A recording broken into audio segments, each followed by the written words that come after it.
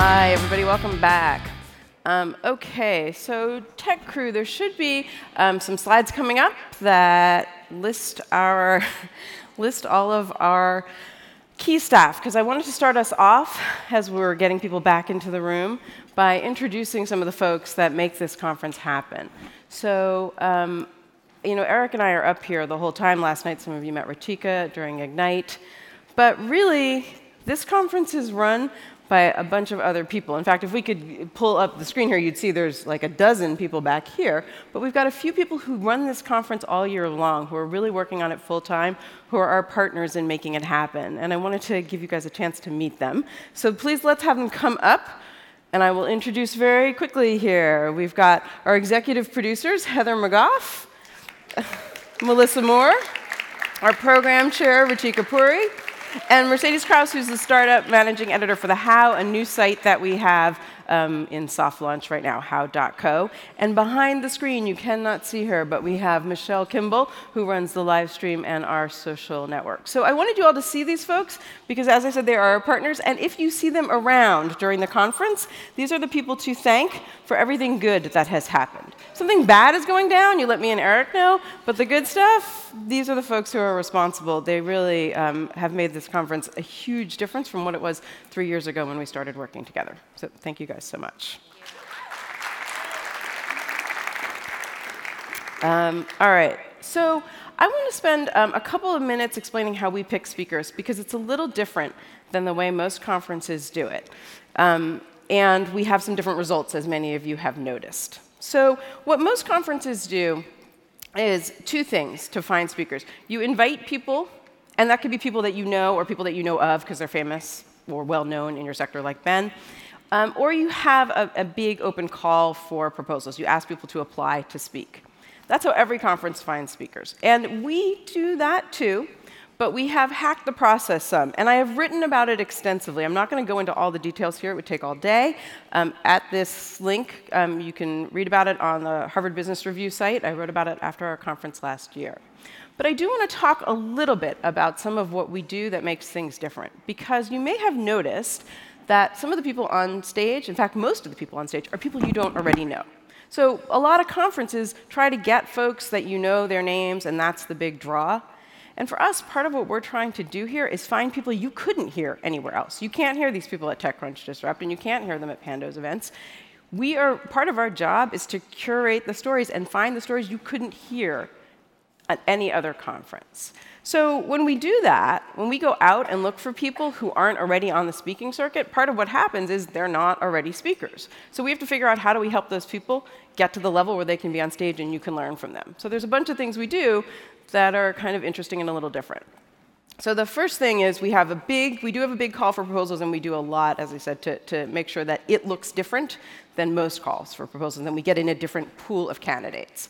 And then we mark off the people who are the most likely to tell great stories. We get on the phone with them. We have a lot of calls to figure out, like we have dozens and dozens, probably close to 100 calls with people to figure out who has the stories.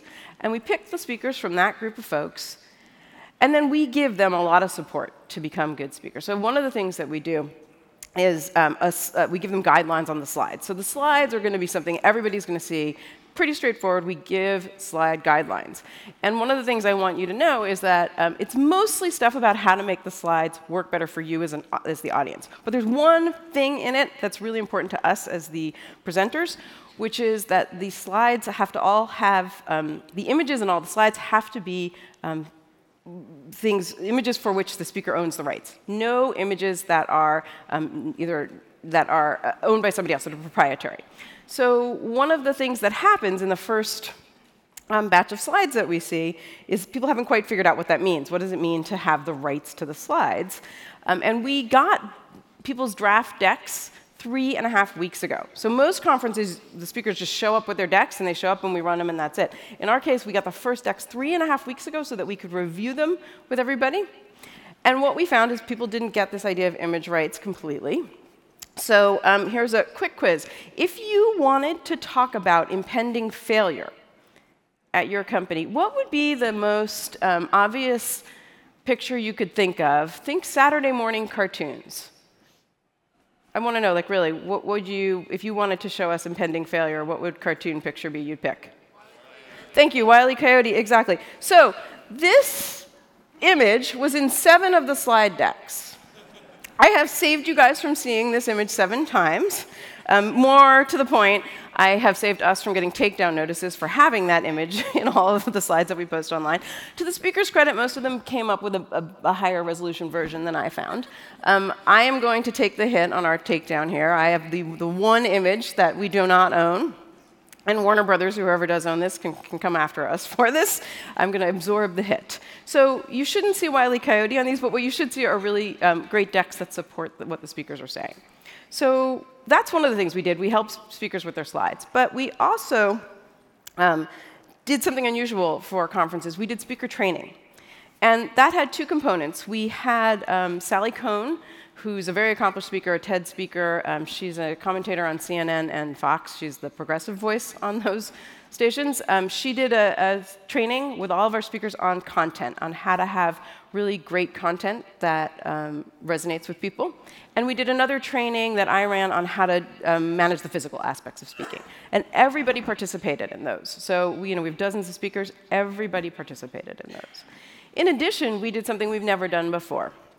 First year we did this, I realized last year that one of the things that happened was speakers get on stage, and I'd talked to them 6 months before when we first agreed to have them as speakers, and when they got on stage was the first time I was seeing the talk, which didn't make any sense, and we didn't have a chance to communicate about, like, well, how do we make sure this really works for the audience? So this year, we did a whole round, every single talk. Ritika, our program chair, and I watched every single talk over video call. It looked like this. We were on GoToMeeting, so that's me with the side-eye kind of look. It's just a bad moment. Ritika and Amanda Krantz, who was one of our Ignite speakers last night, but we literally did this with every single speaker, so we had a chance to refine the talks and help speakers get really confident that what they were talking about was going to resonate with you as an audience, because we know you guys. So that's pretty different, and we're going to see the results of it over the course of the conference, but I'm already feeling really good between Ignite and the talks this morning that we are on track. All right, so one more note on this.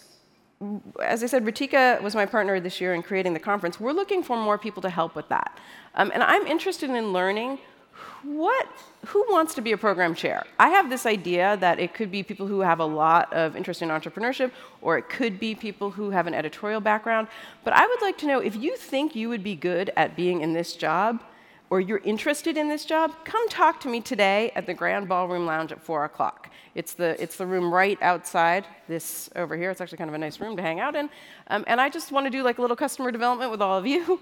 If you are interested in being a conference host or program chair, sort of interrelated ideas, come talk to me, because I would like to learn more about what that would mean for you, what would make it interesting for you, what skills you think you would need. We'll chat. All right. So let's get ourselves started here with our first speaker for this block. We ran another conference in the spring called Office Optional. It was about remote work, and our next speaker, Cheryl Conti, was one of our most popular speakers. And she's got some, in this block of talks, we really want to talk about, like, how do you set yourself up for success over time and some of the hard decisions you have to make in that. And Cheryl runs a couple of companies that are, she runs, I say a couple of companies, like that's no big deal. She does run a couple of companies, and they are all remote. And so she's really thought a lot about how do you get remote teams working to scale, and how do you get them collaborating? And we talk a lot about cross-functional teams. Cheryl's got some great stories for us about that. So please welcome Cheryl.